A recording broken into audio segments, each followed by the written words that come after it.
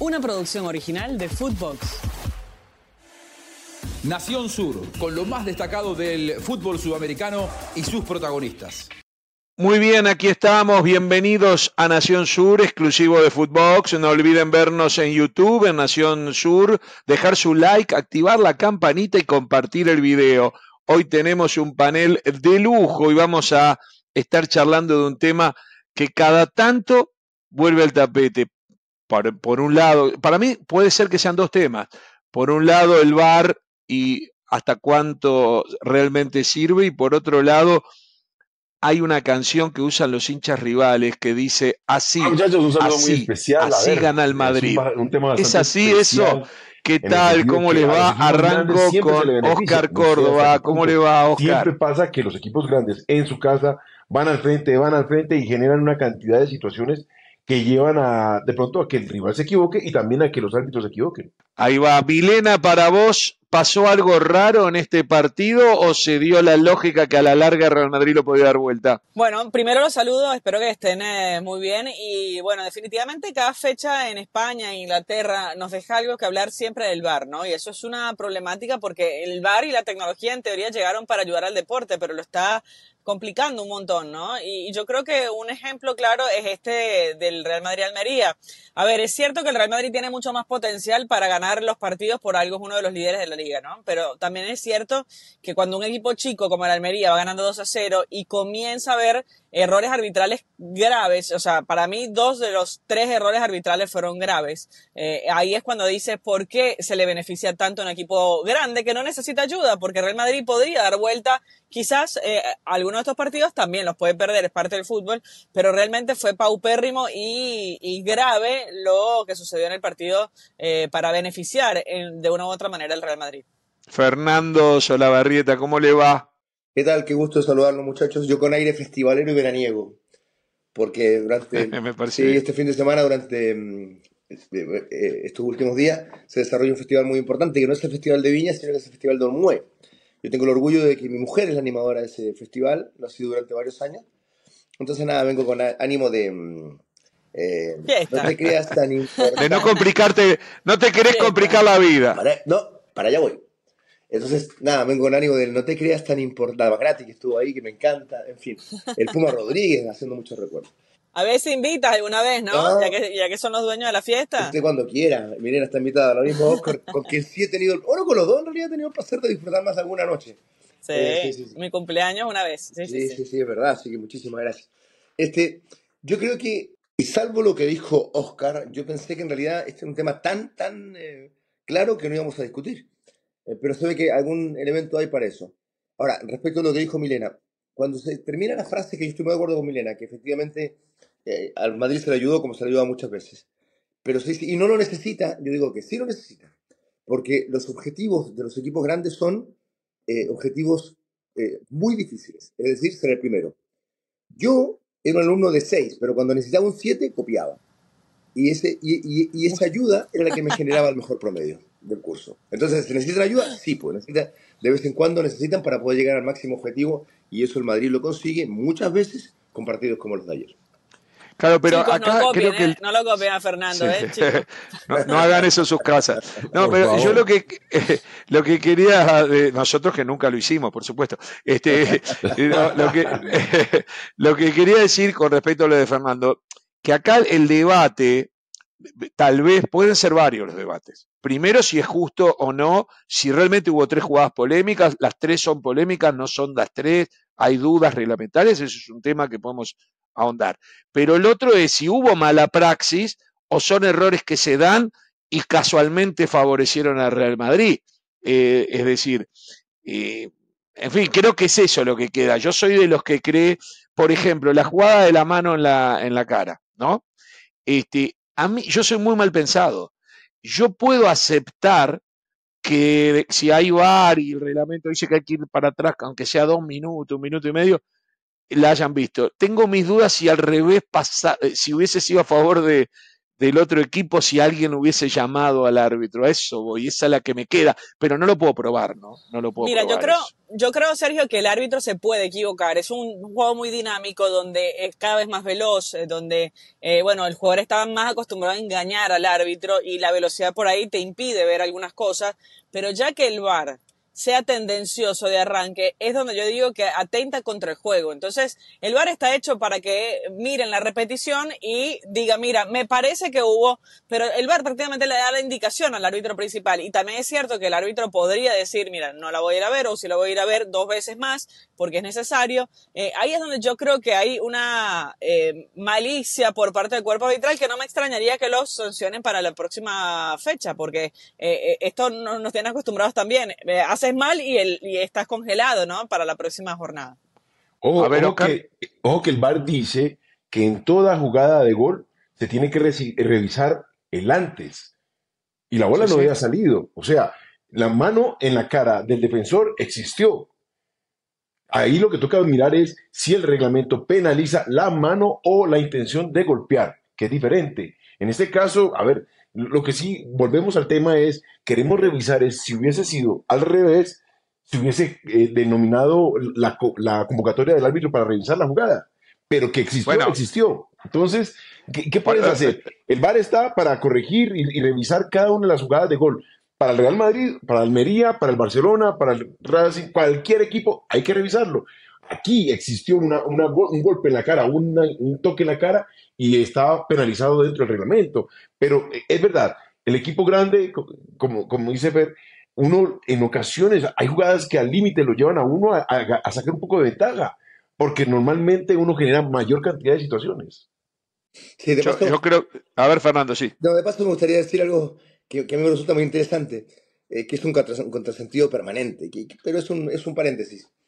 Yo no conozco otro deporte donde el protagonista se queje tanto de los errores arbitrales en tanto lo único que hacen durante los 90 minutos es intentar que el árbitro se equivoque.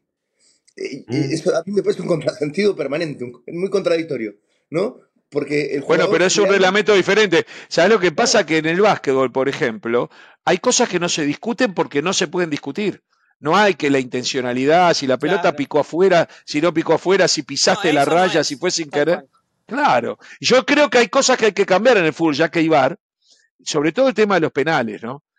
Para mí va a llegar un momento que el penal va a tener que hacer como eso que manejaba Oscar, de si tocó la cara, aunque no haya sido un golpe, se cobra. Y bueno, si a alguien le pegan una mano en el área, sea con intención, no fue con intención, que se cobre penal, digamos. Esto estamos hablando de un cambio de reglamento.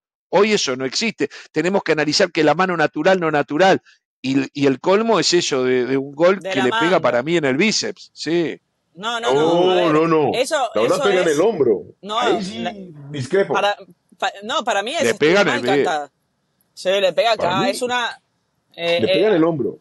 es que lo que pasa, que si la media de la camiseta, que si la manga, que si no, es mano, del hombro para abajo es mano, punto, o sea, olvidémonos que si la manga, Debería lo que ser, pasa, debería debería ser. ser, lo que pasa es que el argumento es que hasta la manga, pero díganme ustedes, muchachos, es absurdo comenzar a medir que si el 30 centímetros, que si 20, tienen que poner las cosas claras, o cualquier mano en el área es penal, y bueno, bienvenidos sean los goles o no, o sea, que el árbitro, El que problema el fue que arquero se luzca. lo que pasó fue que aquí fue Vinicius. ¿Me Sí, entiendes? bueno.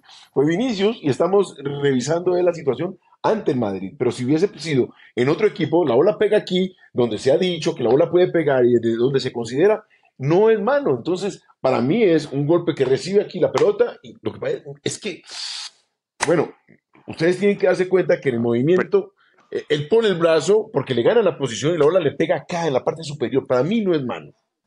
Pero va a además haber es que las poner tomas que un toman, médico. Oscar. Sí, Hay va a dos haber que tomas poner. nada más. ¿Cuántas Sí. cámaras hay? Va a haber que poner un médico, un traumatólogo, alguien que defina dónde es manga, dónde es Toca bíceps, borrar la dónde es. camiseta. Toca borrar la camiseta. Porque aquí estamos alegando si hubiese sido otro equipo, el de la Almería, que pone el hombro, o el Real Madrid, que fue Vinicius y la clavó al ángulo. Es así. ¿Ves?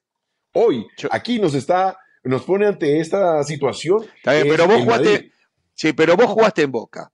Y yo Sí. tengo esta opinión, que en los campeonatos, sobre todo los campeonatos locales, en caso de duda, a veces hasta por un tema humano, en duda, ya no hablo de VAR, hablo de cuando ni siquiera había VAR.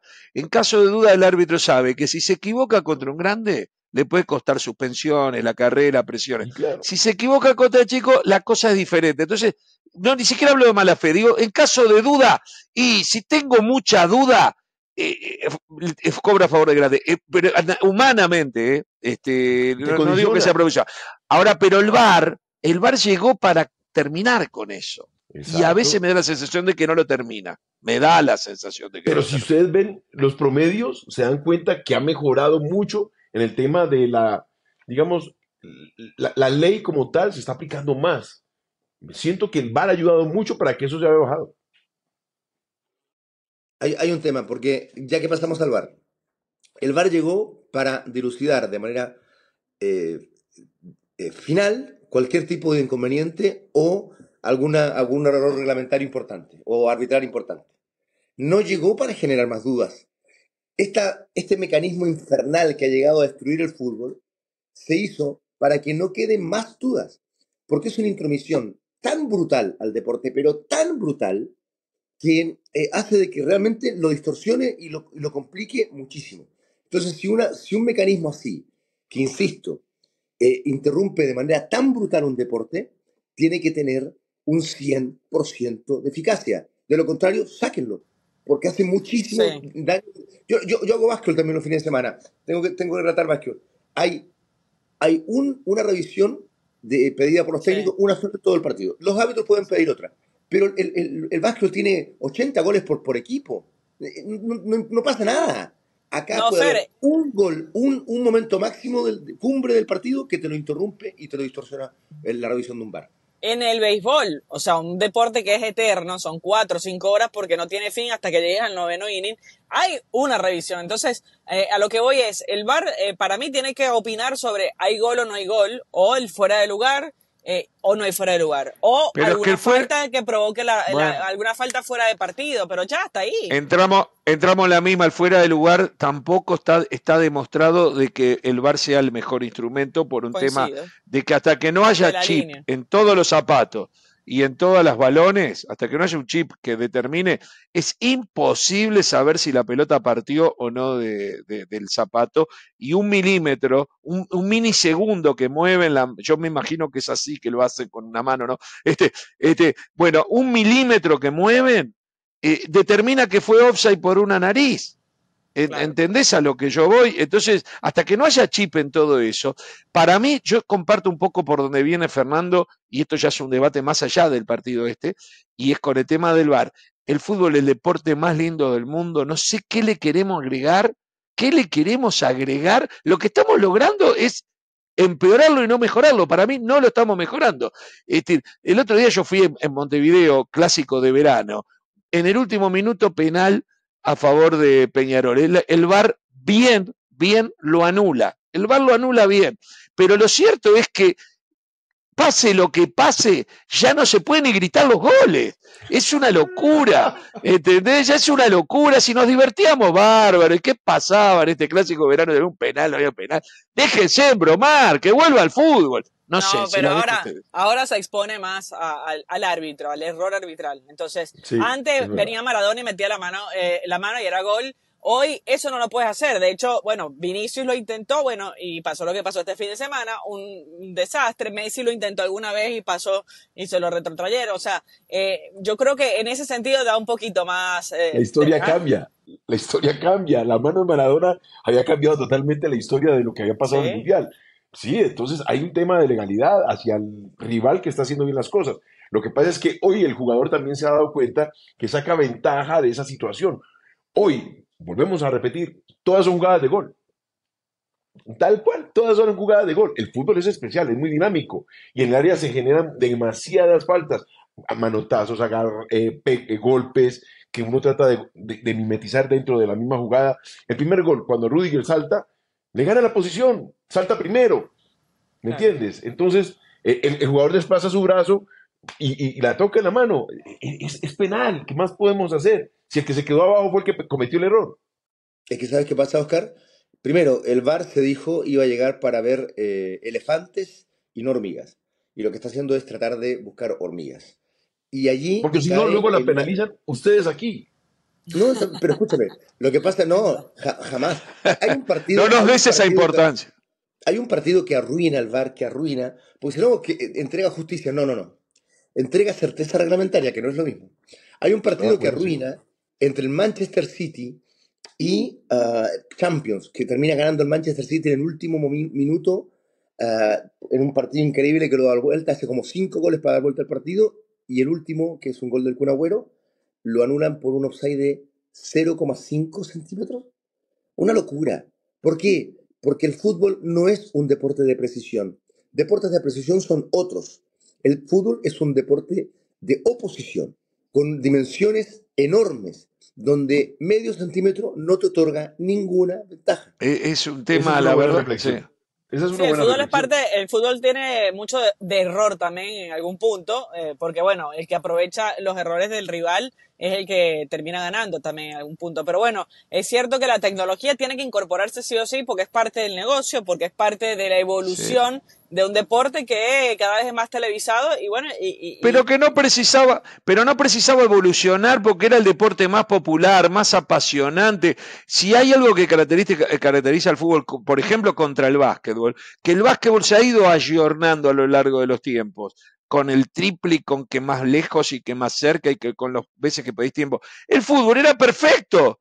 Perfecto hasta que llegamos nosotros a arruinarlo, digo nosotros, esta generación, digamos, que quiere, claro, quiere agregarle cosas, y era bárbaro el fútbol. Y era parte del fútbol el engaño de Maradona. A ver, yo no soy argentino y lo digo con tranquilidad, pero el engaño de Maradona era como una parte, ¿viste? Hice esa, Fernando copió y no se dieron cuenta. Cuando se daban cuenta, lo echaban de la clase y le ponían mala nota. Es decir, era parte. Pero claro, pero es así, funcionó así 100 años y funcionó bárbaro. Pero a mí me duele mucho más. Yo lo que creo que cuando hay errores con VAR, la injusticia es enormemente mayor. Yo quiero creer que el árbitro que se comió la de Sí, Maradona eso es verdad. se lo comió por la pericia de Maradona, de cómo lo hizo, ¿entendés? Y no porque dijo yo quiero que gane Argentina. Quiero creer, no lo puedo demostrar.